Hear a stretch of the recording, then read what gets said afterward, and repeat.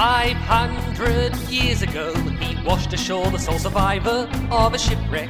And upon the skull of the man who killed his dad, he said, "I'm mad, I must eradicate piracy, injustice and cruelty, and all my sons will follow me, so evildoers will believe that this man cannot die." The Phantom, the ghost who walks, the Phantom, enemies beware, the Phantom's always there, but you won't find the Phantom. He finds G'day everybody, you. and for those who are coming late, you're listening to Expand the Phantom podcast. This is episode 156, The Fight Against Sing, which is part of the 22nd Phantom Saga. So my name is Jermaine, and today I am joined by the full crew in Stephen and Dan. How are you guys going? Very good, Jermaine. Very good. How are you, lads? Yep, I'm good too. Always good to talk Phantom, even on a cold Ballarat night. It is. Exactly. It is. So I was actually hoping to have different surroundings. I thought I might be able to go outside with a heater, but my outlets wouldn't go to sleep, so I'm going back to the Subaru. Not a big enough heater, I'd think. Oh no, it actually works all right. all right. So it looks like my fellow podcast hosts are all sporting a little bit extra hair from the isolation. Yes, guilty. This is why we're a podcast, first and foremost. And if you're watching us on YouTube, well, it serves you right. Look, there's nothing better than a beard, apart from having a beard and talking Phantom. All right. So as I said, we're going to be talking about the fight against the Sing, which is the stories that have come out just recently with in Australia. There's 4 parts. It's quite in depth, so we're going to talk about that. But first of all, we're going to mix things up a little bit tonight, so bear with us. So first of all, we're going to thank our Patreon listeners. So all our Patreons, I hope you've been enjoying your Patreon rewards. I hope you've all received your card for Mikkel's Kickstarter game, which was very, very successful.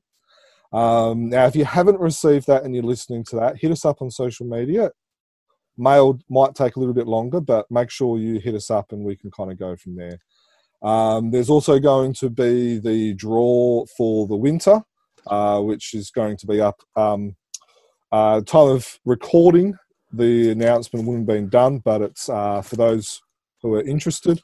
It's a signed Felmain card and a couple of drawing inserts overlays with pencils and inks by Felmain. So also our Patreons get access to the Phantom Preservation Project. Now, some of our updated highlights for May, recently in Phantom's World 11, published by Frew, there was The Haunted Castle, which is a remake of a Falk and Moore/McCoy story. Now, Felmain, which we discussed in the podcast, his artwork got censored and edited. We've actually got a hold of the original artwork. Have you guys had a look at this? No, I haven't. Yeah, I have. So if you're a Patreon and if your reward is of the P3, you can go and have a look at that. Some of the other stuff is we now have all of the Friends of the Phantom newsletters on there. We've also got behind the scenes of our Bushfire Appeal fundraiser book, which includes some alternative covers and some progress drafts and proofs and stuff like that as well. There's also the 42-minute video of the 1996 A&E biography, which is a very interesting watch. If you haven't watched that, make sure you go and watch it out. And of course, there's a lot more as well, so just check out our index. Now, even if you're not a Patreon, you can still check out the index and have a look at what exactly is on there. And we're gathering information all the time as well. Okay, so again, thank you to all our Patreons. We've now got 42 of them, so a huge shout out to all of them. Okay, so today we're going to be talking about the fight against the Sing, which is the latest installment of the 22nd Phantom Saga. Now, it was written by Swedish giant Claes Remifi and illustrated by Janice Auden, who is from Poland. Now, we're not going to be discussing Heart of Darkness. There's 4 chapters in there. We're not We're not going to be discussing that. We're just going to be discussing these stories. So what we're going to do now, I'm going to hand over to Steve, and he's going to tell us a little bit about the tale of the tape and kind of give everyone a bit of a catch-up of what has happened and what is happening, and then we are going to go from there. So, Stephen, can you please take over? Thanks, Jermaine. Rightio. So if you've read the story, you'll be familiar with the setting, but if you haven't had a chance to read it yet, here's a bit of a synopsis for you. So it's the tale, or the comic, the story, is set a few years in the future. And imagines a dismal and dystopian future for the Phantom universe. An earthquake and a tsunami have devastated Bengala and wiped out Morristown. Bababu, good old General Bababu, he was always good for a good story. Bababu is in tenuous charge of Bengala, threatened by growing gang power and under pressure from international arms dealers. Sandal Singh, she's under threat as leader of the Singh pirates, with a coup planned by her cousin Rular Singh. Bengala, needless to say, is in chaos. Meanwhile, the 21st Phantom has been missing for over a year. Hero was found in the first part, but Devil is still missing. Diana and the Phantom split up over the possibility that the Phantom fathered Sandal Singh's son, which first appeared in 2015 Rodea Gate, part 2 of the Singh War, after apparently being conceived in the 2011 fateful meeting. And if you're a long-time podcast listener, you'll know some of our feelings about that one. However, has been named in part 1 of this 4-part series as Nadir, or Nadir, depending on your pronunciation. Kit and Heloise initially struggled to work together, but coming together now. During the fight against Singh's story, they split up, but not as in they had a big fight or anything. One's gone after their father, so Kit's gone to look to go find the 21st Phantom, and Heloise has gone to protect their mother. Now I'll throw over to Germ. I can't wait to discuss this. Hurry and get through your part, Germ. Let's get through it. I was going to say, did you read a thesaurus or something today? Well, I did choose this part because I really like the adjectives and that version that you asked was written up there. But that's a nice. I'll read that part. Okay, so I got shivers down my spine at the start of it, Steve. I'm looking at him going, I'm just as well I didn't say that bit. I wouldn't have been able to pronounce half of those words. See, I was doing you a solid there, mate. Yeah, that's it. Okay, so we have now seen 7 parts of this futuristic story. I think it's important that we remember that it is set in the future. So the first 3... and you're reminded that every issue. Yeah. It always says a few years in the future. I think no matter when you read this, it's always a few years in the future. But the 21st is always the current Phantom.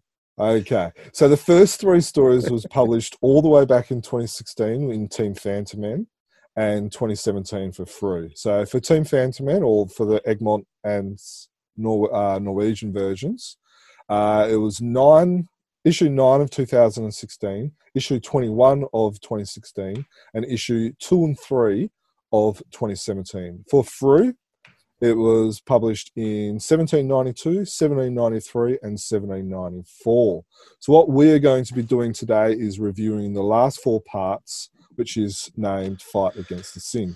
So it was originally published all last year for Phantom Man, which is issue 5 of 2019, issue 6 and 7 of 2019, issue 17 of 2019, and issue 22 and 23 of 2019. Before you go on, Jim, does that mean that they had a big gap between... Yes. Oh, the poor fellas. Yeah. I was just going to say... Yeah, you probably... I was going to say exactly the same thing, Stephen. So, What was the length of time between first and fourth? Episode issue 5th, which would have been probably about April, and then the last one would have been late November, early December. So basically over a year. Where we got them, at least we got it about over 2 to 3 months period, which was April to June. Well, basically consecutively. I should have checked my notes because it actually says that. Issues 1864, 1866, 1867, and 1868. So now I'm going to hand over to Dan, and he's going to explain the next part, and we'll go from there. I'm looking forward to this next part. Sure. So what we did, Jermaine had put up on social media a few, just a general query. What did you think of the story and that sort of thing? So we want to share some of what our fans have said, or people who are on. And there's a little peek behind the curtains there. But basically, we wanted to share what people had said on the social medias as to their response to this story and their thoughts on the plot. From Instagram, there's a new fandom account there who posts fandom memes and that sort of thing. He's pretty funny. You can we might link to it somewhere else. I'm not going to read that out. But basically, he replied with, "I like what I read. The stakes are high, and it gives the characters a sense of motivation. Subplots are often used for filler to keep continuing the story, so subplots can't be that bad. Regardless, I'm enjoying the story. It's intense to read, and I hope for a stunning conclusion. With that said, I keep thinking to myself, man, this would be an amazing plot for a video game. Lol." So Instagram, I guess the subplot that he's referring to there is what we're going to spend some time on, and that's Sandal Singh's son. And he doesn't mind that one at all. So that's from there. From Facebook, Shane Foley, who actually is the cover artist for part 4 of this, commented there on the Facebook post and said that he's really enjoying the story. And Anthony Gillies said that he's enjoying it too, was a bit worried about his focused card. Shane expanded when he said that he thought the story was really intriguing. He thought that having the 21st Phantom missing in action is a nice plot device to test the reaction to having the twins as the newest Phantoms. He still's not very fussed about the way that so many Phantoms in Swedish stories have illegitimate children, but overall he's enjoying it so far. John Cookson loves the covers. No comment on the story, John. And so that was on Facebook. Over on Twitter, one of our Twitter followers, Master of Wall Staring, is and he's got what's the dog's name from Footrot Flats? Oh, well, no one knows. No one knows. Yeah, that's right. That's his profile. But anyway, he replies, "I've only read part 1, and it made me so angry." We're talking there about how did you feel about the 21st Phantom apparently fathering Sandal Singh's child. "It made me so angry. So the Phantom had an affair. If I got that right, it's BS." So mixed reactions from the social media world there. And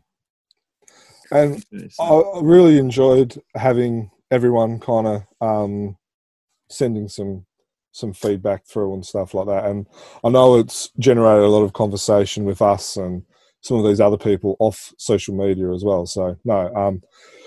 So how can people get in touch with us on social media? Oh, sorry. Yes, that's my. I got distracted by working out how to share screens and stuff.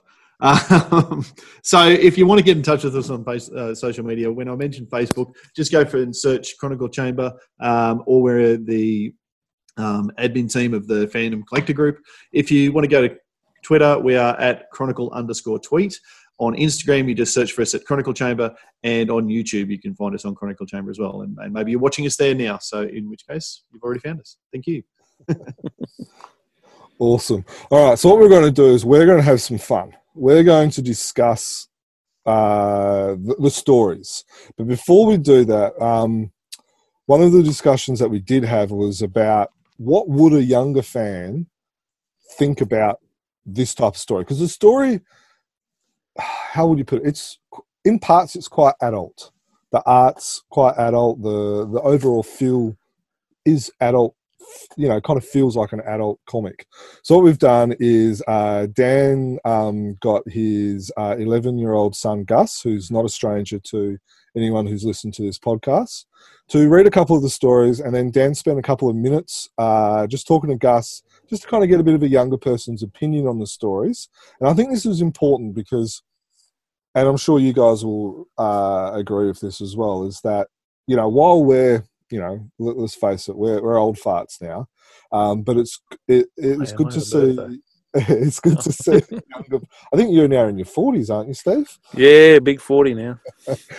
So, it's good to hear from a younger person. So we'll just pause for a little bit and we will hand the microphone over to Gus. Right, Gus, you've just read The Fight Against Sing stories, part 1 and 2 out of 3 and 4. Yeah. In 5 words or less, what did you think? They were really awesome. 4 words, that's good. Tell us about the covers. Oh, they were really colourful, and I liked, even it sort of tells most of the characters, some of them, and that was really cool because you sort of want to match them up in the stories. Like, oh, that guy's there, where is he in the story? Like, you go through and you find them. It's pretty cool. And there were lots of them, which was awesome. Yep. You find even more characters in the actual book. Okay. So you asked me very early, like when you were looking at the covers, is this about the female Phantom?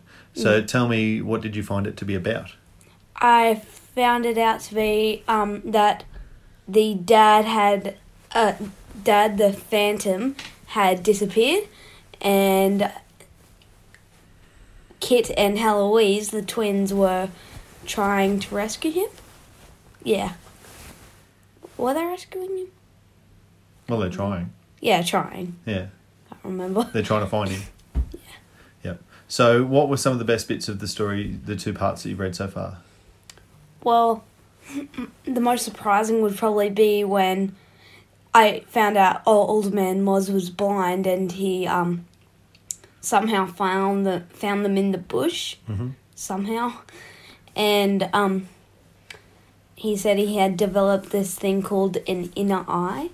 Not sure what that's about, but Yeah. Yep. I liked all the action, and yeah. Okay. What did you think about seeing the twins both being the Phantom? Because It was so amazing. And what was pretty funny was when, since some of the pygmy or band of people said how come that woman is dressed up in a Phantom suit, and then another person answered him, it is still the Phantom, he can change like genders, and he can even split himself into more than one person if he wants to. Yeah, cool. That was weird. Because you haven't seen the twins or had read any other stories about the twins since they were little kids. When they first went to school. Yeah. Kit went to the Himalayas. So was it interesting to see them all grown up and being the Phantom? Yeah, it was strange. And one of the ones where Kit was like a shadow, he sort of looked like the actual Phantom, just a bit more small. And if that was just in a normal picture, I probably would have thought that was actually the Phantom. So he looks a lot like, Nearly identical. to his dad. Yeah. Yeah. Okay, cool. And what about the Sing Pirates? Did you like reading about them? Yeah, definitely. Okay. Did you have any thoughts about them? And that storyline, like how, like the Sandal Sing, the leader, is getting people trying to kill her and stuff? Yeah, that was weird. Yeah. And probably the cruelest bit in the Sing Pirates bit was when they had to fight to the death on narrow beams above a shark-infested lake. And the last person standing would get to be pardoned. Did you know they had something a bit similar to that in the very first ever Phantom story, like 80 years ago? Fighting on a shark tank type thing? Is it the Phantom one that I know? I don't know. With Billy Zane in it? No, well, they do have sharks in that too, don't they? So Yeah. it's a bit of a theme. But no, the very first ever Phantom story had them fighting over a shark tank. Oh, cool. So it's a bit of a theme through I the want to Phantom. watch that. It's a comic book. Well, can I read it then? Yeah, okay. Okay. Anything else you want to say, like about parts 1 and 2? Are you excited to read part 3 and 4?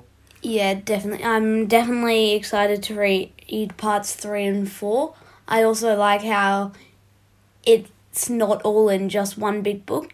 Like, you've got all these separate ones, and that's makes it so you can, like, there's also mini comic bits at the end. Yeah. Which are pretty cool. Yep. Yeah. Okay. All right. Well, it's too late at night now for you to read part 3 and 4. You got to go to bed. Damn. Bad luck. All right. Thanks for talking to us, Gus. That's fine. See ya. Awesome. Thank you for that, Dan and Gus. Really appreciate you jumping on and doing that as well. So Now, before anyone rings child protection or anything like that, I did read the stories first. There was parental guidance in the sense of I decided that if he can read Harry Potter back-to-back 17 times and watch the movies in the dark, he can certainly cope with the Phantom story with some slightly adult themes. It was compared to Harry Potter, to be honest. Oh, absolutely. So, no, he enjoyed it. And as you heard, he's looking forward to reading parts 3 and 4. So he's got them lined up for breakfast reading in the morning. Awesome. That is good. All right, so what we're going to do is we're going to start off with the covers, because I think the covers are, they're the ones that sit in the newsagent. That's what a lot of people start off with and stuff like that. So, Stephen, do you want to give us a bit of your opinion, a bit of a shout out on the covers, and then we'll kind of go from there. Okay. So all the covers I think are great now. At time of recording, I haven't got the fourth part, so I don't have the fourth one right in front of me, but I was shown it before. If you just flick it back up on the screen there, Germ. So no worries, mate. This is one by Shane Foley. Shane Foley, who was mentioned earlier in the tweets or what have you, in the responses. I think they've all done a stellar job, and all would stand out nicely on the shelves. I think part 1 is that that looks like Jeremy McPherson's work. Yep. Part 2, I'm just going to say Alex. I'm not going to try saying his surname. Sorry, Alex T. I think he's happy with Alex T. Or Tripp. Alex Good on you, Alex. And Chewie Chan with part 3. Yep. And I should show back covers as well, because they're also superb. My pick of the bunch is Alex's. I really like Alex's work here. I like all of the work, but Alex's, I guess it's the symmetry of the front cover. I'm doing my best here to show it. I really like the way that's set out and planned, if you like. And the back cover, that could be a front cover if you. Yeah, it does remind me of the diptych or the triptych. I can't remember which one that the diptych one, which Jamie Johnson did. Is that the one with his over the tombstone? This one, I'll just remember with the two gangsters or something, or two thugs about to have a crack at him. Yeah. So it harkens back to that, but we got in front of the Skull Cave and thing. I think that's a really striking back cover. Which complements the front cover really, really well. That's my opinions on the covers. Yep. Fellas, what do you guys think? Dan, what do you reckon? Oh, I loved all of the covers as well. To be honest, the Chewie Chan cover probably was a little bit overly muscly for me as a fan, but then like the composition of the rest of it and the story it tells with the shark tank and all the rest of it is fantastic. I probably would agree with you, to be honest, Steve, in terms of my favourite cover would be the one on 1866 by Alex Tripp. And so that's credit to him and his first Phantom cover. I really enjoyed it for all the sort of reasons that you said as well. So, which is not that I don't like the others, but that if you've got to pick one, that would be my favourite. I'll put this question to you, though, both of you guys. Would it have been better if Frew had done a quad tick, if you like, so 4 consecutive covers, or even a pair of diptychs out of this 4? Yeah, that was going to be my question as well, and I have to say that I think it would have been. It would have required. It would have been better to have whether it was a 2 diptychs or a quadriptych or whatever you want to call it, but it would have been. That's probably one of the things that I loved the most about the first part was that the covers kind of matched up, and it just. I understand giving artists more opportunity, and when they probably did this, it was probably also for Supernova. So in that way, all these artists would have covers to sign at the Supernova booth, which would be happening in a couple of weeks' time and stuff like that. So I understand that, but in my opinion, from a pure collector's point of view, I would have liked to seen a 2 diptychs or a quad diptych or whatever you want to call it. I hadn't thought of it, to tell you the truth. I really hadn't until you just mentioned it then. And not that I don't think that's a bad idea, because it's a decent idea, but I do like the variety that we've gotten now with the 4 different artists depicting 4 different parts of the whole story in their own special way. So I kind of like the uniqueness of each artist's style, I guess. That's a good point. I absolutely agree with you, Steve. I do like the variety that we've got. I know that diptychs would be really hard too if you're going to go with different artists, so it makes sense to do it with just one. I liked what King did with one of their King's Quests, where they had the stories go vertically under each other and tie through. So that was really cool, which makes me wonder if you could even do a diptych that was like this and then matched up down here. So it was actually became really quite a cool poster rather than a strip. You know what I mean? Yeah. So, but again, that's a lot of effort and a lot of work. Yeah, you raise a good point with King. So that was the first issue over the 4 different things, but I think it was their second one. It was actually 4 squares. And so if you remember it had like the Phantom, and then it had someone else, and then that kind of overlapped with, with what it was. So it's a good point. Like you said, it would have made a lot of more sense. There's arguments for both if you want to go to Supernova, and whether it's signatures on artists, cut various covers, or a collectible poster. Either way, but it's a win-win either way, isn't it? Yeah, it is for us. But I guess for the artists, more work. More covers mean more work for them, and exactly. So I think that's what it would probably normally be. Is that it's because I know in the past they've done that. If one of the Australian artists are going to Supernova, they try and get them to do a cover in the prior couple of months, so that way they've got the jam cover and another issue which people can come up to them and stuff like that. And we've all enjoyed it, and it's worked really well. Okay, so.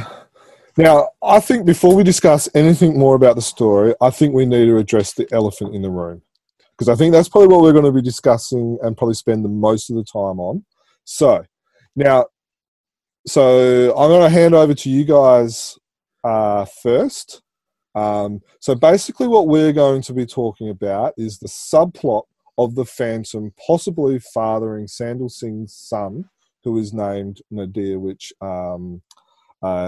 Stephen talked about previously. So now I'm not going to say anything more, and I'm going to hand it over to you guys, and then we'll kind of go from there. So who wants to go first out of yous? Well, we'll just get started and see what happens. We'll see this has been a very interesting conversation that the 3 of us have had behind the scenes over the last few weeks, let's say. Yeah. And there was a stage when it was going to get pretty sweary, and depending on what Jermaine says, it could still get pretty sweary. No, that's exactly right. I like how Jermaine set this up so that he gets the last word. He is not going to get the last word. 1, 2, 3. No. You will get a chance to respond and stuff like that. Seeing I'm kind of running it, I got to let you guys go first. Okay. So basically, as was mentioned in the recap, the tail of the tape, Diana left the Phantom. Can I confirm? Do we only find that out in this 4-parter? That didn't happen in the first 3, did it? That's correct, because we never saw Diana at all in the first. That's right. In the first part. So we're only learning. Only learning about this story arc in this series now. Yes, and what a shock it was. So she's over in America, as she often finds herself due to her work with the UN. Yep. And then we see her monologuing, for lack of a better word. There should be a better word there that I can't think of. Talking about having to leave Kit because he was unfaithful to her. I'm just gonna show this panel here while you're talking, Steve. This is the monologue. When I learned that he had a child with Sandal Singh, it was as if someone had twisted a knife in my stomach. So, which is a reasonable response. And goes on to say that they've been separated. Yeah, she's left him. And we're definitely on record on saying that we don't like that story arc in the let's say the regular issues, not just this futuristic one, and how it just seems to be okay for Sandal to drug, or was it what happened? He was not. You take over. Drugged and then raped. Then so we're led to believe that Sandal drugged and then raped the Phantom. Yeah, and everyone seems because to be of that reasonably cool with it, and it's Phantom's fault that he fathered a child with Sandal. That's probably not saying it quite right, but you get the idea. And where are we up to? And so, of course, Diana's angry with Kit for fathering a child with Sandal, and has left him. And we really don't think that should be a plot device used in this story or used at all, do we, Dan? No, we don't. And I know we keep talking about, and this is one thing that I know it's going to feel like I'm trying to jump ahead of the game, but in terms of us talking about the possibility of the father being Nadir's father, or Sandal's, the illegitimate father, it's just recounted as fact in each of these 4 comic books. It's not a possibility. It's recounted as fact, and all of the quotes that I could find around Nadir and how people talked about him, it was all fact, and that's how it's presented. Yeah, I think that's a very good point, because previously, before this story, it was very wishy-washy. Like Sandal would say, "It's your son," and then a couple of pages later, she would say, "It is not your son." So they've either... and can I show you... Yeah, show us the panel. This is how she talks about the father of her child now. I'll just try and get that in focus again. It's this panel here. Watching on the video? Yeah, sorry. For those not watching on the video, she says, "Don't you think I would recognise the father of my child? But the similarity is striking. You must be related." So, what page and issue is that one? So that's page 9 of part 3, 1867. Yeah.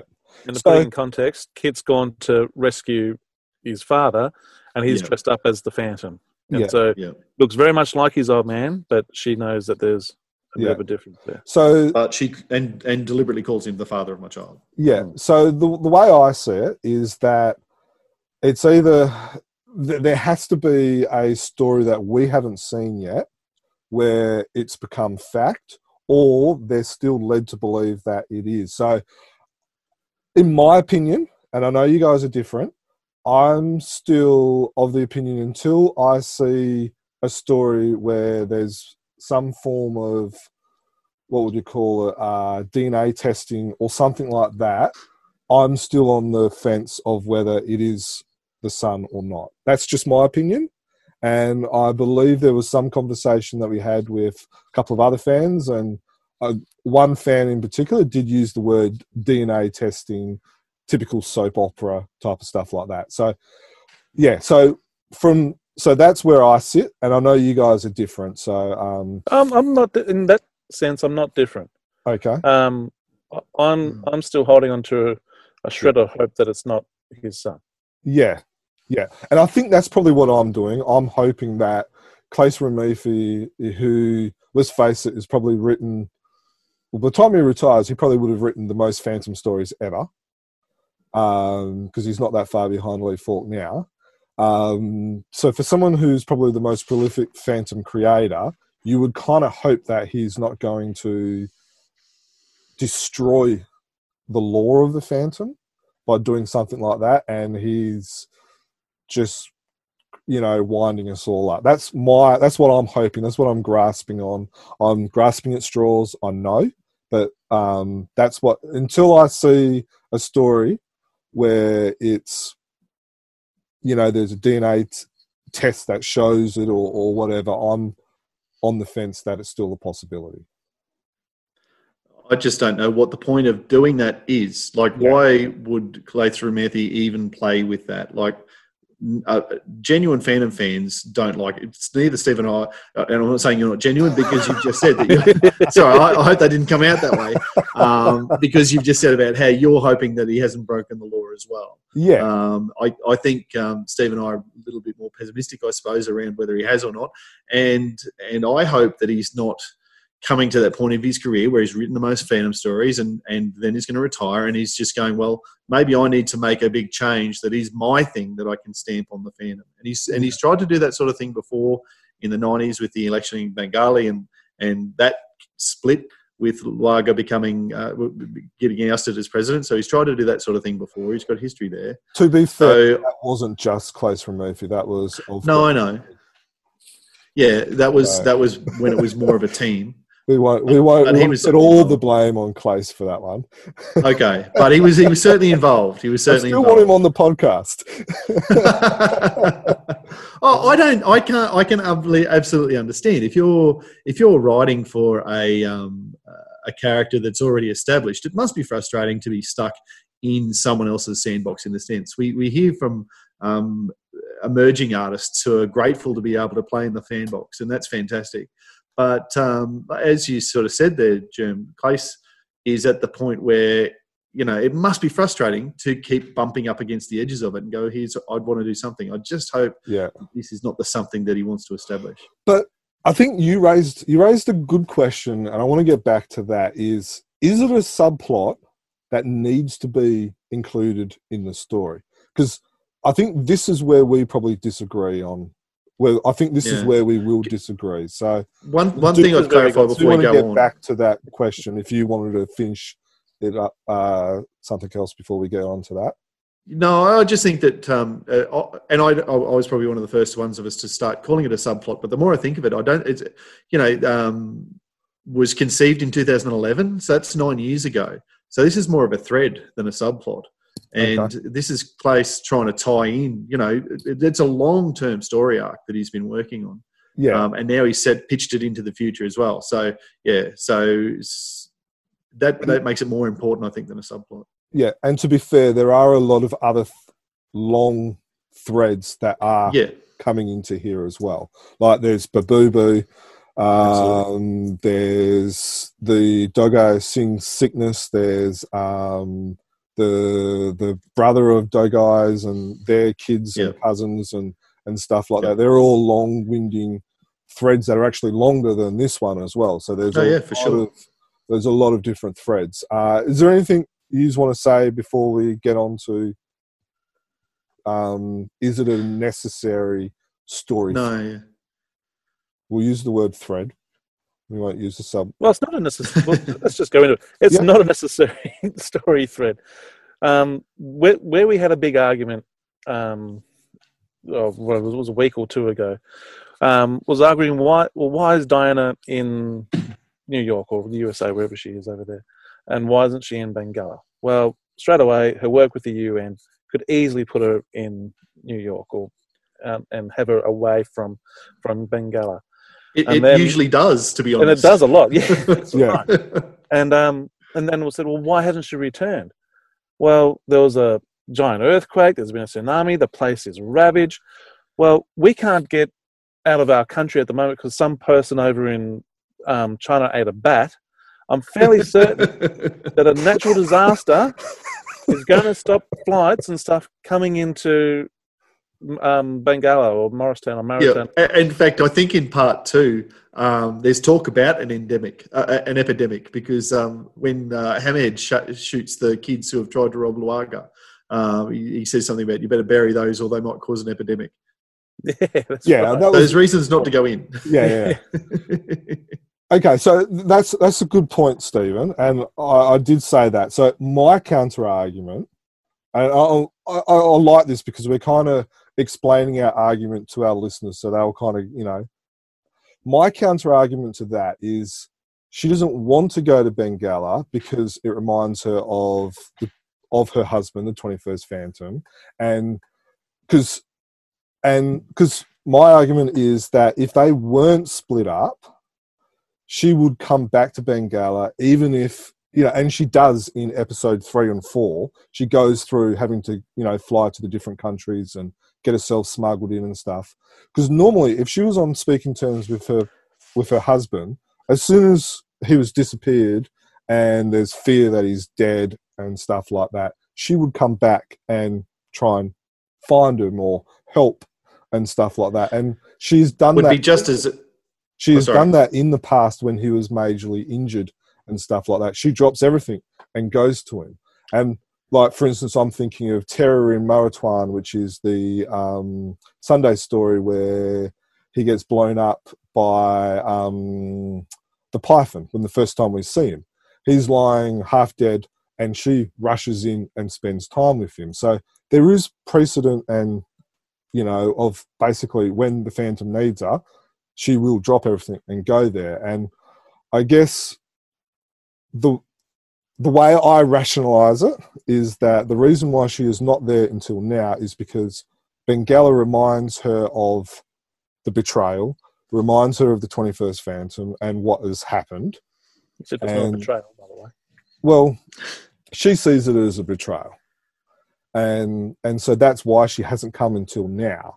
And that's why I think she has, that's my response to your comment, if that kind of makes sense. I guess we would need to know, and that quote I showed before about I learned he had a child with Sandal Singh, we'd need to find about how she learned and what she learned about the child. And that's that story. I don't know that we're ever going to see a Phantom story where they go to a laboratory and get a DNA test. But there does need to be, to fill that gap, a story about, well, how did Diana learn? What did she learn? Yeah. In terms of, well, why else would she be in New York? Maybe she's chasing down leads. The Phantom's been missing for 12 months and he is an international traveller and she's got access to the United Nations resources. Maybe she goes to New York to be a detective in her own right and track down where he is now. And maybe there is a genuine lead. That's another potential story arc that gets that happening without the need for the Phantoms. So in other words, what you're saying is a bit more creative writing from Clace. Could have had her in New York for a specific period of time rather than a cop out with the child. No, I didn't say that. I didn't use those words, and it's not a cop out. He's plot committed to this child. As we said, conceived in 2011. He is all in on this, and this is the direction he's taking it. And I'm not a fan. Yeah. What I like about your idea there, Dan, or your suggestion, was it still makes Diana quite strong. She's being proactive, trying to find, like I said, leads on her husband, which I think is great and would suit.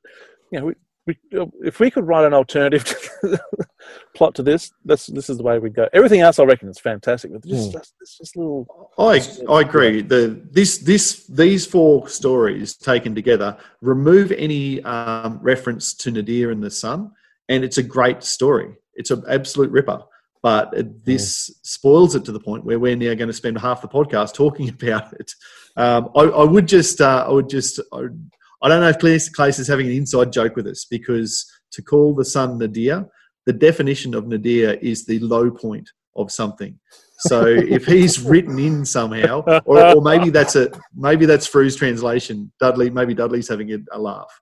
But Nadir, by definition, is the low point, and that seems to be where we're going. That is awesome. It's a great name.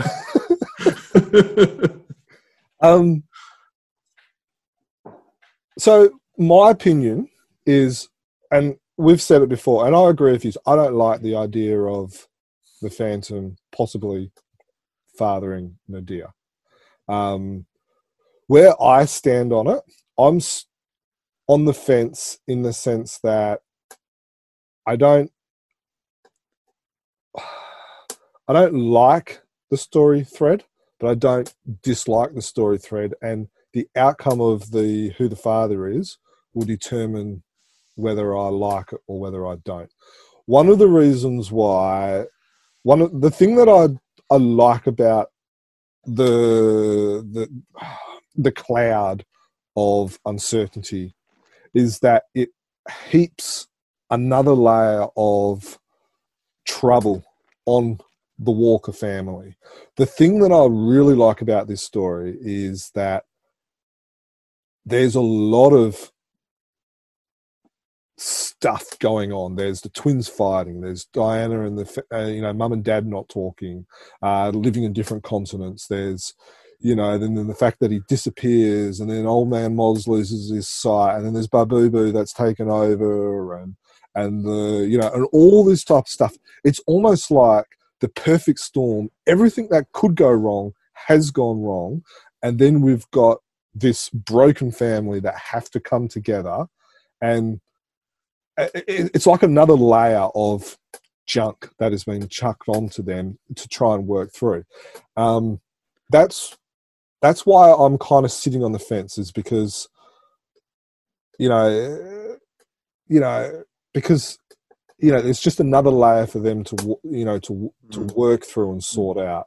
That layer is not one that Phantom fans are familiar with. And if I think back across the nearly 90 years of Phantom history, the closest we've ever seen to something like this is probably the Marshall sisters, or through the 40s and 50s before the actual engagement, that sometimes the Phantom's head might get turned for a fraction of a second by a pretty girl, especially the sexy bad guys.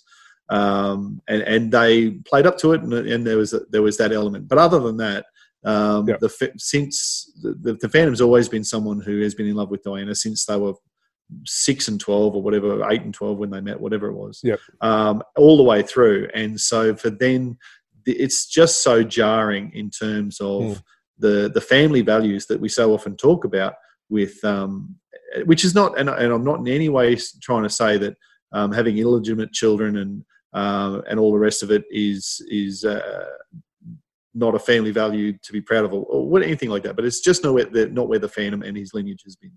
So, and that's a valid point. It's we haven't seen it before. Probably the last time would probably be Susie in the Governor and Susie, or the hijackers story. Yeah. And that was just after Diana said no, that she didn't want to marry the Phantom, and they actually broke up. That was after their first engagement. And then he went on the wild adventure with Susie, and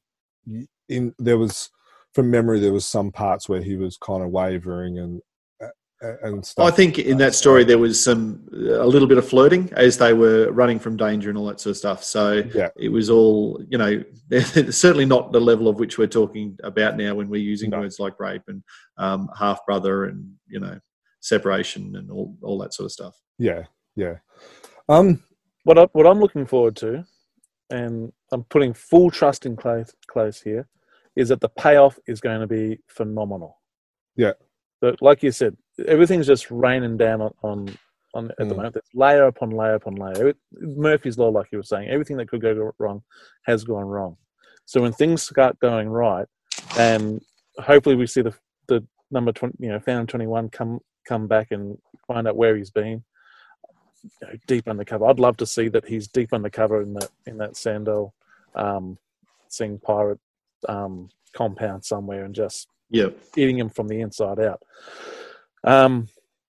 We find out that Nadir isn't the Phantom's illegitimate child, and just all these things, just all these puzzle pieces start falling into place, and the payoff, hopefully it's in the very, very near future where we get to read it, that it just comes to fruition. Because anyone who does gardening, and I don't do a lot of it, but the more crap you put on the plants, the better they grow. Let's see. He's putting a lot of crap down. I was going to say something else, but I went with crap. Yeah, that's good. I do not want to have to press that E button when we upload. And see this absolutely bloom into something. Something because there's definitely a lot of emotional. I feel like I've got a real emotional investment in this I can't wait to story, read the next part. Yeah. Every time I've finished the story, I want to read the next part. I want to read Yeah. the next chapter, or whatever you want to call it, of this now. Yeah. And, you know, having I'm about to kind of segue into moving on to something away from the thing. Are we good to do that? Dan, you got anything? I'm happy. I thought we had a very civil conversation. I hope that the enthusiasm that you guys have shown the last 2 or 3 minutes have given me some hope, I suppose, that maybe I like your analogy there, Steve, and maybe Clay is a long-term planner and all that sort of stuff, but I just hope it's worth the risk, because at the moment the risk is high, and if the President Luaga election in Bengali thing, Labanga, split the universe for 20 years, this could bring him back together. Did you see what Luaga did in part? Oh no, it's so hard to see. It's so hard to see, and we'll talk about Luaga playing the long game. Yeah, we'll talk about him soon. But just I hope, but I just fear. Yeah. I pick up each one of these with a little bit of a knot in my stomach going, well, is this going to be the last is this going to be the last Team Fanaman story I read? Because it could come to that. Well, it means the Comics and News podcast might be shorter without you, Steve. Dan, sorry. Quite possibly. All right. Well, I think we'll move on. I hope people enjoyed that. That's kind of like the PG version of our initial conversation. If you want the M-rated version, give us a minute. It'll be on P3. All right, guys. So what we're going to do is we're going to talk about some story threads or subplots or points out of the whole 4 stories. We've got a list of maybe about 10, and we're just going to fire off and kind of go through there, and then we're going to have a bit of a free-for-all, and that's the plan, and we'll kind of see what happens. So, guys, now one of the things that I like better out of this part than the first 3 parts was the first page of every story. For those who came in late, it was a brilliant idea. Yeah, because in the first part, it wasn't until part 3 that we actually got this page. And it reads a lot better when you have that at the start. And I thought Clace and Janice did a brilliant job in making it different but the same, if that kind of makes sense. 100%. So I really different camera that. angles was really good. Yeah. Yeah, so that was one of the things I really liked about it. Like in and I like... sorry. Or in the last issue where you've got Bababu sitting in the middle, and I think everything goes around him. Yep. So for those who are on YouTube, this is issue 1868, page 1, which I'm sure you can kind of see there. Yeah, brilliant point, Steve. Yeah. And I liked how you caught up to date with the entire thing on that first page, but often the first or second panel of the next page caught you up on where this arc had got to. So it really... and if we enjoyed that so much when we're getting the comic every second week, imagine how necessary that was for the Egmont readers as they were getting it. Yeah, absolutely, very good. Okay, so what do you guys think about the art? Now, I find this interesting because Dudley almost seemed like he was apologising for the art in some of his message from the Phantom messages. And he was going, it's not Cy Barry. It's not Cy Barry. But I really enjoyed the art. Yeah, I'd agree with that. I did too. There's a few panels I had question marks about, and maybe that was more to do with the characterization, because the Kit, for instance, when he, especially in the first couple of books, if I remember rightly, when he heard about, when the tribe had been wiped out and he wanted to get on the trail of them, and then later when he hears that there's pirates who have attacked a boat, he just goes from 0 to 25 on the Enga scale immediately. But that's not criticism. Again, that the art just seemed to have been over the top in those instances. But maybe that's the characterization being over the top. But no, I quite enjoyed Auden's work. Really good. Yeah. Same here, and I think the black and white of the Frews have really helped set the tone of this story. It's a dark and, like it's a dark story. It's layer upon layer of crap. So it's not the most happiest of times, and I think that the black and white of the Fury comic has really added to the way the story feels, I think. Yeah. Now, I have one criticism with the art, and that is in some panels, in black and white maybe, it didn't really kind of work. There was one, I think it was in part 3. I'll try and bring this up. Like, for instance, and I think a lot of this has to do with it being in black and white and not in colour. This is page 9. For those who are listening to it on the audio, you can see there a panel of Nadir running. And then there was another one where the dude gets shot. Oh, Balin on page 21 looks a bit off. And this one on page 23, that just didn't work for me in black and white. And then when you say the one on 23, is that the one where he's fighting the gun front? Yeah, that was, and I remember asking you if you had the colour version of that, because I wanted to see what that looked like in colour. It looked better in colour, didn't it? Well, I was actually wondering if the gun had kind of been rubbed out or something, because had that been censored, because it's a front-on gunshot, during conversations we'd had earlier about other things. I thought, surely they haven't rubbed out a gun. But no, it was just because of the colouring. Mm. Now, I have one other criticism, and this is kind of forgivable in the sense that he's drawn 4 parts, which probably would have taken me a year to draw the whole lot. So if we look at issue or part 1 on page 13, you look at Sandal Singh, for example, for those who are on YouTube. And then if you look at Sandal Singh on part 3 on page 9, Sandal Singh looks a lot different just in the way she's portrayed. So, like, just the way she kind of looks with the face and stuff, it doesn't look the same. So that, again, for those, if you're flicking through, like my web hosts, in issue 1864, page 13, and 1867 on page 9, if you look at Sandal Singh's face, she looks different. That's probably really the only criticism I have when it comes to Janice's art. I really enjoyed his art. His art style, and we've talked about this in the past, where if you've got a nice pool of artists, you can match their art styles to the stories, and his art style matches this story. Yeah.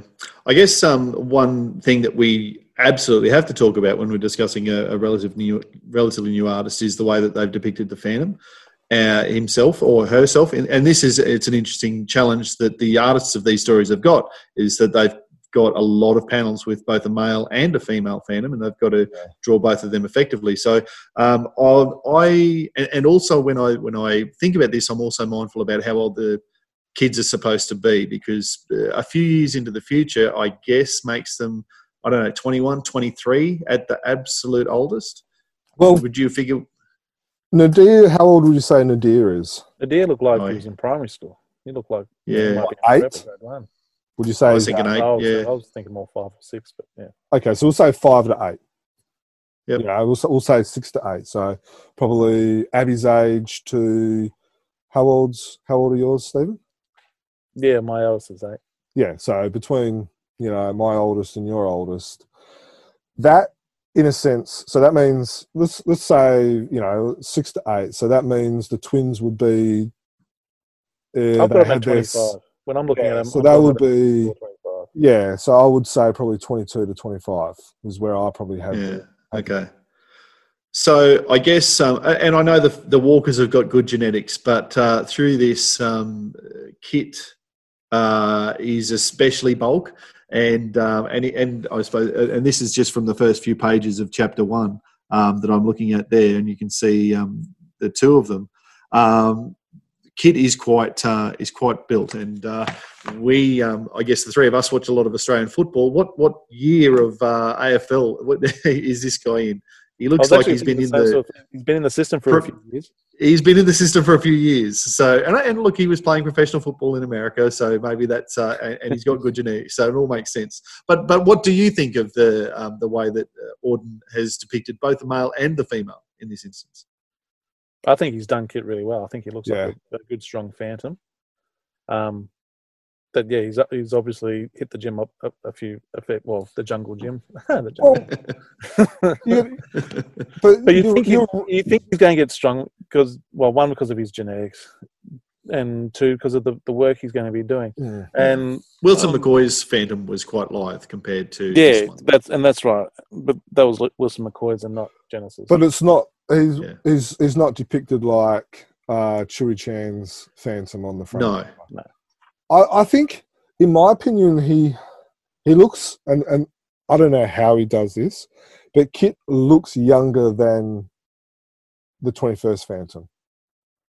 And maybe I'm just reading into that because I know he is younger. But in my opinion, he looks younger. I think Heloise looks younger than, say, someone in their 30s and stuff. I really like the way he's drawn Heloise. Heloise is more got that, the McCoy way, which is what you expect from, Yeah. which you expect from a girl. I don't want to sound bad when I say it like that, but you know what I'm saying. You expect her to be lighter than her brother, but she's still, physically strong. Yeah, she looks physically strong, but she's not like some other artists. Not a bodybuilder. Yeah, not a bodybuilder, and then she's not a porno star in an outfit as well. If you check out something like WWE and see the fellas, they're big and strong and they do all this stuff. And you go see the women, nowadays, if you watched it back 20 years ago, they're just there for candy. But if you watch them now, they are fit and they're strong and they're doing fantastic stuff, just like the fellas are, and they don't look big and bulky. They look athletic, like Heloise. Like Heloise, yeah. That's a very good analogy. Probably, yeah, it is. It's Steve. I think probably the most. There's no real way of saying this without gratuitous or the most overt. I guess overt. There you go. I should have thought of that before I said it. Gratuitous, but there you are. The most overt form of Julie, Heloise. There is probably the front cover of which one is it? 1868 by Shane Foley. That's probably where she's at her fullest and perkiest, if we want to be blunt. And but in terms of the story art itself, yeah, you're right. She's a very athletic and. I just realised that part 3 is the only one where she's not on the cover. Is she on the back? Yeah, correct. No, she's not on the back either. Yeah. Not that I can see. Good point. Which one was it? Was it part 1?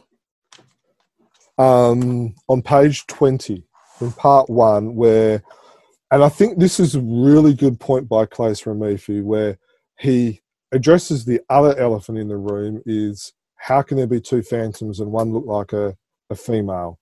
On page 20 in issue 1864, I'll just read it out. It goes, "Who is the woman? Why is she dressed like the phantom?" And the little boy goes, "Because she is the ghost who walks, silly. His powers are endless and he can take whatever form he wants. He could be several phantoms if he wants to. And bam, it's out of the way and it never has to be addressed again." I really like that. You should have put an old jungle saying at the bottom of that frame, I reckon. Yeah. And I remember reading that and thinking that, that was good. And because, there were stories that, where Devil comes out and I think, oh, he's changed himself into the wolf. Exactly. Yeah, so, yeah. It just kind of answers, puts, we don't have to think about that anymore because and it just took up one panel. I thought that was really good in addressing kind of like the whole thing. Now, what else? I'm just looking at some of my notes. Have you guys got anything you just want to? Well, I like the throwback to the first Phantom story where he's battling the the pirate on the Shark Tank, and now we've got Kit who's in with the Sing, and there's a shark that he's got to contend with. I thought that's a nice little throwback right there. And what about because I picked that, but I actually picked another story, is the, do you remember Reagan's Game? It was the daily story, the last published in 1786, where Reagan was a prince and they go through elements, and one of the elements was he was battling something and then two hawks came and attacked him to try and put him into quicksand. And it was very, the birds that try to swoop the phantom reminded me of that as well. So I like that. I thought Claes Remefi did a brilliant job in putting a lot of story arcs that he's created, but a lot of other phantom newspaper story arcs and threads and subplots into these as well. I thought he did a really good job with that. And what I like about it is because that was in the first found story, and here we have Kit in really his first adventure, and he's got the same sort of problem. Yeah.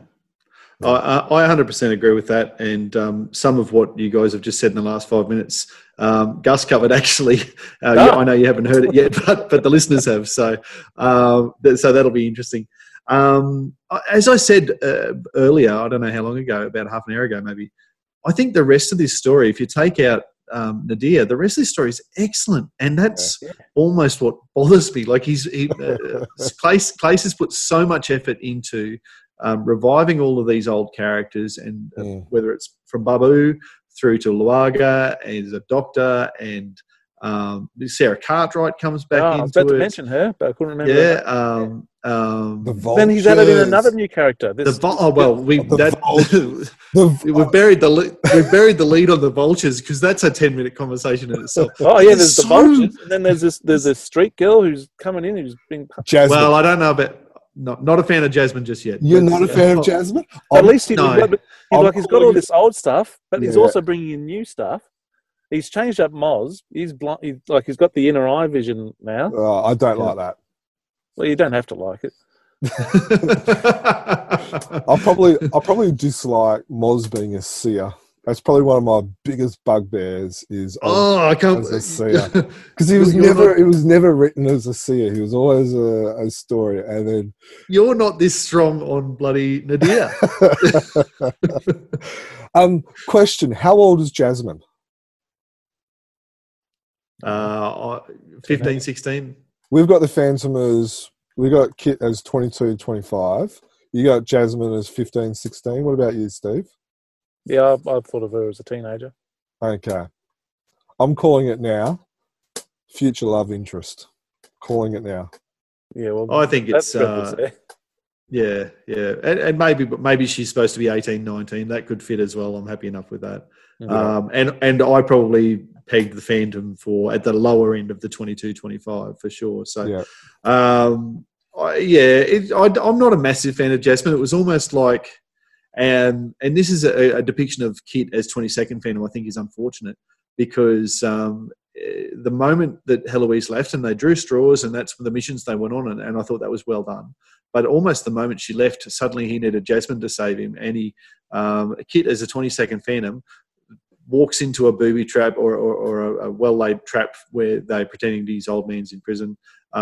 He fights his way through the trap that Sandor Singer's got for her, but then he needs a Heloise's replacement, essentially, to unlock the thing and save him. And then at the end, even at the big reveal, at the big fight at the end against the big bad guy, all Kit does is get himself knocked out and essentially distracts Rula so that Sandor can actually complete the deed, which maintains the trope of the Phantom never kills anyone, and Heloise has a thing about that as well. But what was my point about that again? Jasmine. Yeah, I'm not sure I like her. but I can see that she might be a love interest. Yeah. And the Phantom needs an heir. Yeah, that's it. We're not talking about 23rd Phantom again already, surely. Under the new rules, he could be with anyone. I actually have to disagree. I actually thought Kit. I see your point, but I thought Kit actually performs really, really well in these 4 parts. And I understand, like, for instance, he got caught, but that's something that even probably the 21st fan would have been caught doing. But the way he handled himself with the Sharks and doing that game inside 5 minutes, thinking on his feet, throwing the spear to reach that point. And then Sandal Singh actually says, oh, it might not be him, but he's just as good or just as good. I can't remember. And that does harken to Lee Falk's stories like the 12 tasks and even the chain of patience. You get caught as a prisoner and you do what you've got to do to get out. And 22nd Phantom Kit currently is doing that for sure. So I actually think that Kit, and this was my biggest gripe with the first part, was that they were behaving like 12-year-olds and not adults. And I remember there was one thread, I think it was Bill Featon on social media, actually made a comment. He said, I got 7 kids, and at their worst, they didn't behave like what Kit and Heloise did in the first part. And I think that kind of says something, that I think Claes Ramefi, and that was probably my biggest negative point on the first part, was the fact that Kit and Heloise were behaving like 12-year-olds. I think in this story, in this part, there was still that gentle ribbing and stuff like that. Like Heloise says, oh, who knew you could cook? And, and stuff like that. Yeah, but that's the general ribbing you'd expect from adults. Exactly. But they worked really well together. They were like, like, for instance, I think it was in the first part where it was like, Heloise, give me your arm. And then they, mowed through that bad guy, giving him a, good old-fashioned coat hanger. And they worked really well as a team. And that's probably the thing I loved the most about this, was just how well Kit and Heloise worked together. And it probably sold the idea that you can have the 2 Phantoms together at the same time because of this story. Before, I would have said, no, it had to be one or the other. But now I can I can live with them both being the Phantom. Yeah, there wasn't a crossword spoken between the 2 of them across the 4 episodes. It was all teamwork. It was really good to see. So, no, 100% agree with that. And until you just mentioned it, Dan, I thought Kit had been depicted a lot stronger in this chapter, in these 4 parts. But now after you said that, no, he's gone weak again. But until you said that, I thought he's been depicted as strong, which I think he should be. As strong as Heloise. Heloise has always been depicted as strong. And I think from my reading of it, Kit was depicted as strong, and like you said, able to think on his feet fairly quickly. And yes, he got into a trap, but you need to make the story interesting. And as I said, he was excellent in the Jermaine said the 5-minute challenge and that sort of thing, and I absolutely agree. That 3 pages was absolutely it was amazing. Well, it's unbelievable that you might have an arena set up like that with a shark tank and then you've got to get past hawks, and then you've got to get past a lion, and then you've got to get past a guy with a sword. So it's pretty extravagant. And she was going to go bigger the next day, apparently. So. That's right. You have to turn this up to 11. Yeah. But that has to be a bit of a Sing trait, like for instance, the first story had a tank full of sharks and all that. So it's definitely, that must be like the first thing they build. All right, we're going to build our new fortress. Before we do the palace and everything else, let's do an array. When we capture the Phantom, we can try and put him through this. And so I want this, and I want this, and I want that. Now we can build the palace. Sharks with laser beams. Step 1, big aquarium. I just the only comment I'd say about if we go back to Kit and Heloise working together, some of the dialogue was a little bit awkward when they're calling each other brother and sister. Look out, brother! Come over here, sister. That's just a dialogue issue. And I have never called my brother and sister ever in my entire life. So maybe that's just our family. What I say. Don't tell us my brother-in-law, I call him my brother from another mother. Yeah, don't tell us what you call him, because again, we don't want to press the E button. Now, getting back to Diana, I actually like the way Claes has depicted Diana in this part, because my biggest gripe about Diana has to be that since probably the 50s, she's been merely but a tool, a story plot tool in the sense, oh, let's get Diana kidnapped so that way it brings the Phantom into it. I thought Diana shows a lot more of what we've seen in the 30s and the 40s than probably what we have seen in the past. So, and I know she's dealing with a little bit, and she's had to, go through the breakup and stuff like that. But I thought it's nice to see Diana actually portrayed as someone who she was originally intended to. All right. So speaking of how Diana's portrayed, how old was she when she had the twins? Yeah, good point. So she'll be in her 50s now. She looks all right for someone in her 50s, I was going to say. And, parachuting out of airplanes and fighting her way through. Yeah, she's doing all right. Yeah, She kept herself fit and active too. Kept herself strong. Yeah. And this is where it is a bit, to go back to your point about how she's being depicted. I think that some of Cy Barry's staff had Diana as being quite a strong character, and it's her artwork. It's his artwork, I remember, of her judo throwing dictators and that sort of thing. So I wouldn't say she's been entirely just a damsel in distress through that period. That said, I go back to what I said earlier about maybe she could have been a stronger character again by maybe the Phantom's kidnapped or disappeared now, and she's the one tracking him down. So that could have been more effective. Yep. Cool. Now, in our last review of stories, we talked about the editors and stuff like that. Now, I'm interested in what your guys, because the thing that I love about this story is that there's a lot of jumping from like one storyline to another and stuff like that. Now, what I've noticed is that majority of the time, most of the time, it was like, we go from one bit and it's like, now in New York, bam. Now in Singtown, bam. But there was a few incidences where there wasn't the narration caption boxes, I guess. Now, at any stage, did you find it kind of a little bit jarring not knowing, because it didn't have those boxes, and it's like you got a panel or two in it. It's like, oh, hang on, we're in New York again now, or Every now and then, yeah, I see your point. That without the continuation box or what have you, and you read the box. Oh, we've skipped to another place of the world. Whether that took away from the story, I wouldn't say it took away from the story. Maybe a little bit jarring, but what I do like is we've probably got accustomed to being one setting per page, or at the most maybe two settings per page, where this one just went bang, we're here, bang, we're there, bang, we're there, all on one page, and you just go, wow, there's so much stuff happening here. Like it really helped. Now you could go one or two ways, and not saying either opinion's right or wrong. There are some people who aren't going to like that. I'm over here now. I'm over here now. I'm back over here now. I'm just gone over to the left a little bit, all on one page. Whereas others are going to be like, "Wow, this is just full on, and there's so much happening. It's so exciting." I'm in the latter, of course, because I thought it was just so full on, so exciting. But I understand that there will be people who think, "What's going on? I can't keep up. I need a bit more clarity here."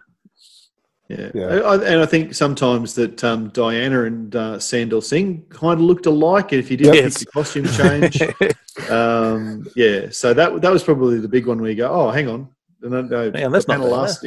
That's moved quickly. So I just wonder, like, and we've talked about this in the last comics and news thing, where I think sometimes the editor, or whether it's Andreas Mikkel or Dudley or Glenn or whoever, sometimes I think that's where just and for instance another inject an old jungle saying or two. I think sometimes having that editor just to be able to maybe clean that up a little bit might have been a nice. I think, other than that couple of things, I think that Claes has done an excellent, and I said this before, he's done an excellent job of bringing in a lot of old Phantom characters and tropes and elements of Phantom lore that we all know and love from the 1930s stories and onwards. That's probably what kind of concerns me about Nadir still being in it and that possibility, because he seems to be almost going above and beyond what he's ever done before in terms of incorporating that stuff, and whether he's trying to work this in to being just part of Phantom Lore as well. That's probably what bothers me about this story. I think, now, would it also be the length that this has been brewing kind of bother you as well?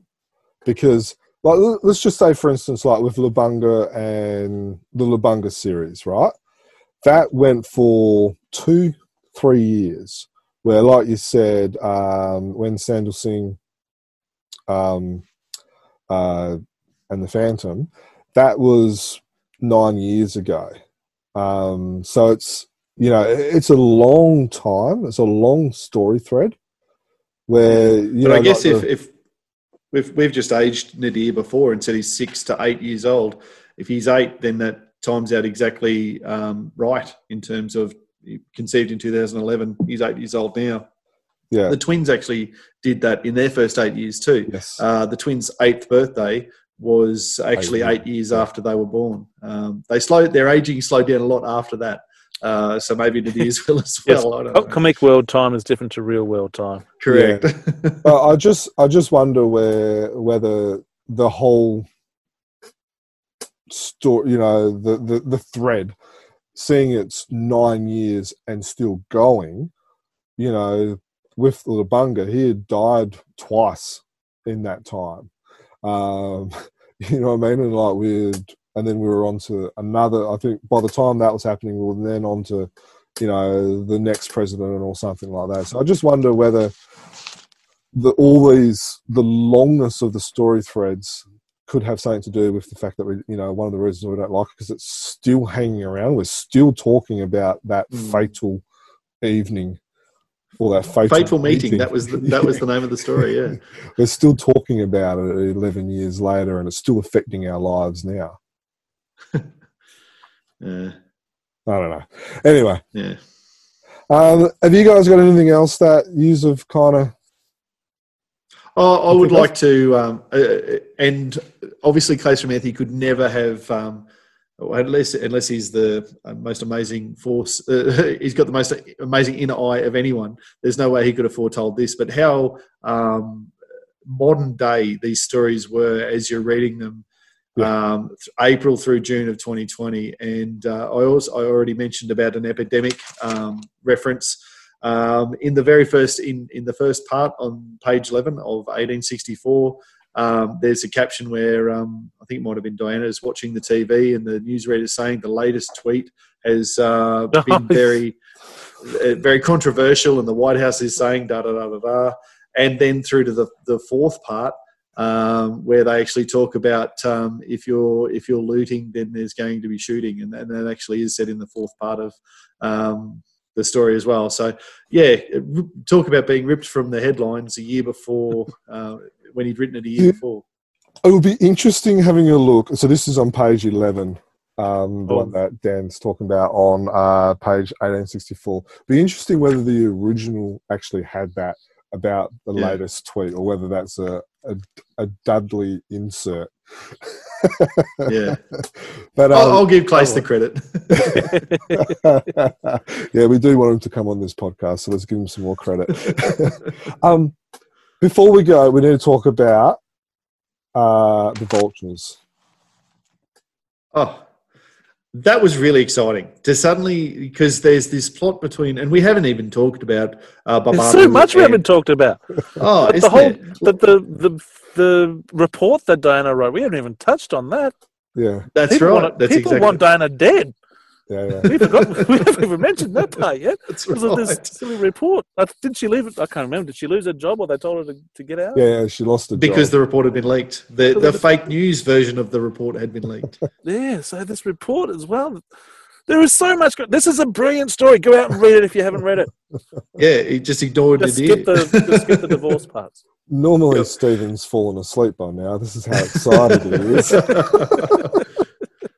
But no, if we go back to the vultures, like the whole Bababu Darkfire storyline, I thought was really good. It actually humanised Bababu a little bit. You go, I feel sorry for this dictator because he can't. He's got so many balls in the air, he can't juggle them all. Oh, the gangs are riding and the weapons aren't coming. And what am I going to do because I haven't been able to deliver my promises to this international arms dealer? Things start looking up for him. He said, "Oh, finally, I've got the gangs now. I've killed off my opposition. Now I've got control." And it turns out the vultures are behind it all. Darkfire's coming. They'll be happy with their envoy. Kaboom! The look at his face. So there's no need for Antifa and the lizard people and 5G causing COVID. The vultures are actually behind it all. The vultures. It's awesome.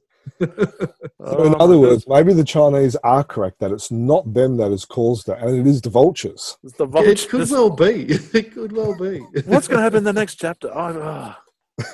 Well, okay. So that raises the question: What is your prediction for the future? What's going to happen next? I don't know what's going to. Of course, none of us know what's going to happen next.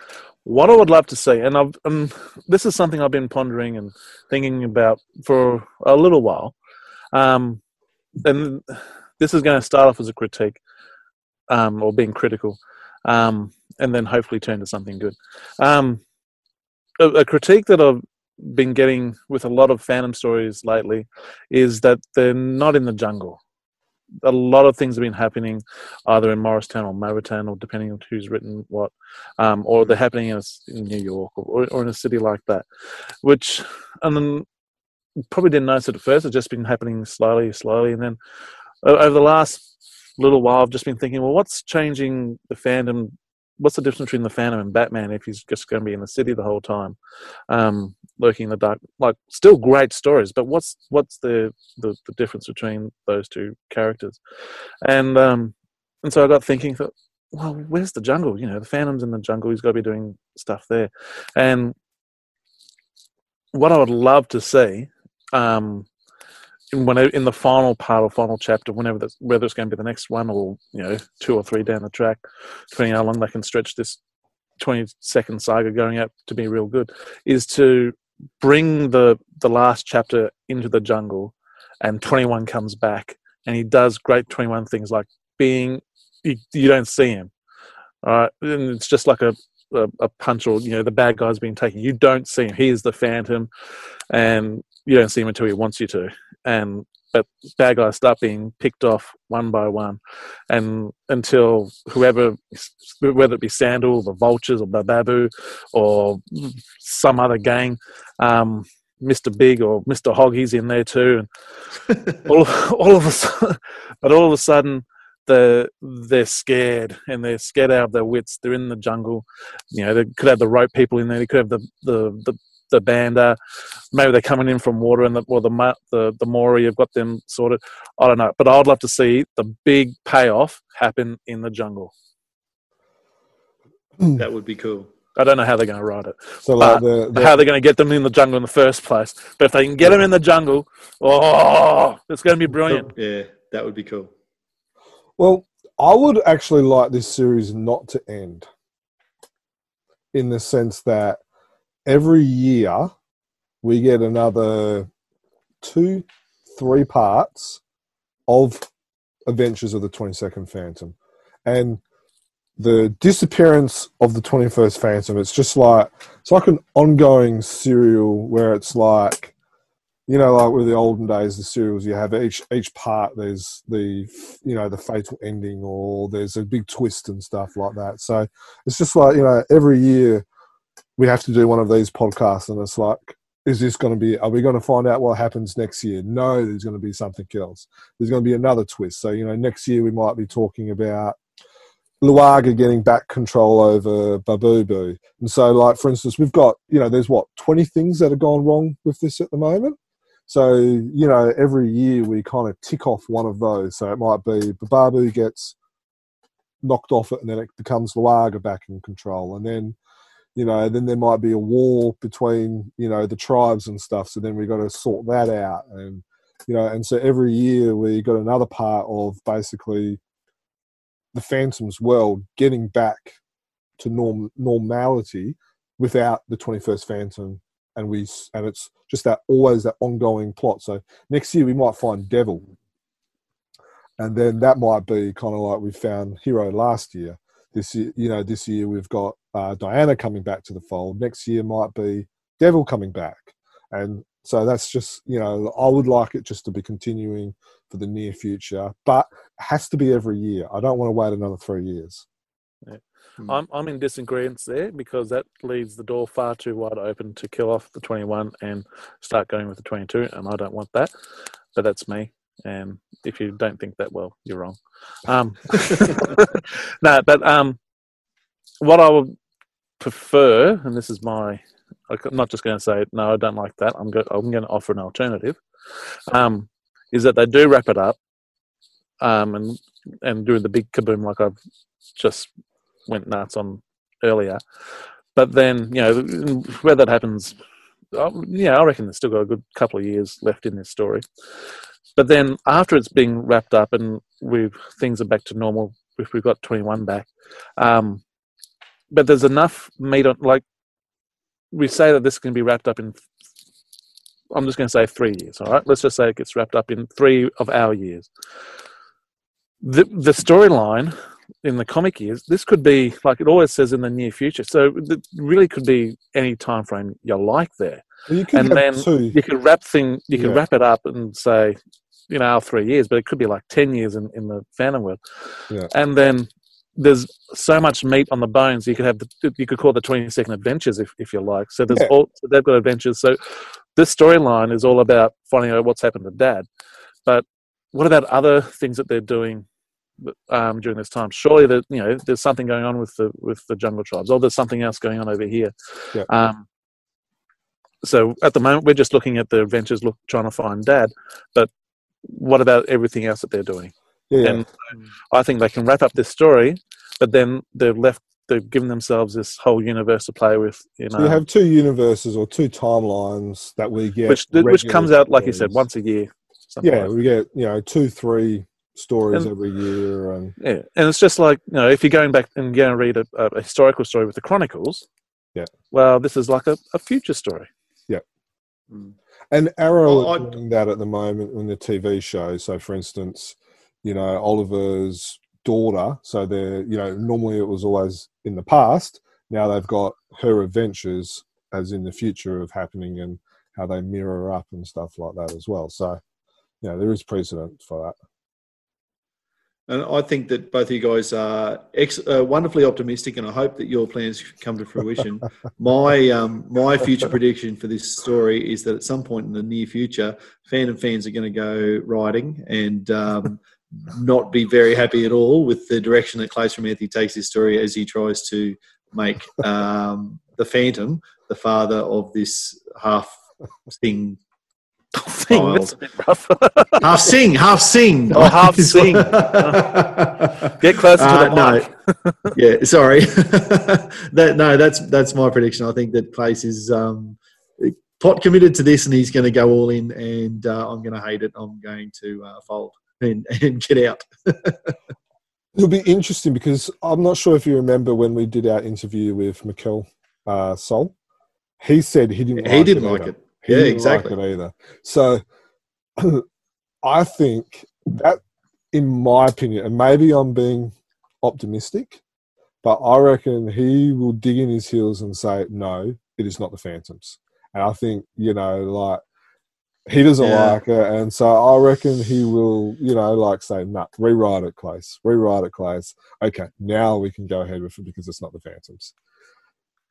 Well, and from a storyteller's perspective, it's going to be really, really, really hard to do that, because he is just so committed to this now. With the way that it's just been presented as fact through this 4-part story, without having a massive cheat somehow as an author, it's really hard for him to back out of this. And that, yes, maybe he wants to build in a jail cell that's so easy to escape from that he puts the Diana and Luaga in a swimming pool that anyone can climb out of. But it's going to require a much bigger cheat than that to try and get out of where he has placed this story now. Yeah. It's become, I'll give you that. It's becoming harder and harder the further you go with the story thread to undo. That's what the payoff is going to be so much better when it all comes good. I think Stephen swapped sides during the podcast. What do you mean swap sides?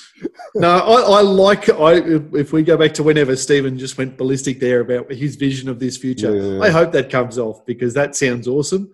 I can't envisage how you might do that. Matthew's a far better writer than I am, so If Close has written into this, feel free to take my idea. Just give me a little credit down there. I just come on the podcast. That will be good.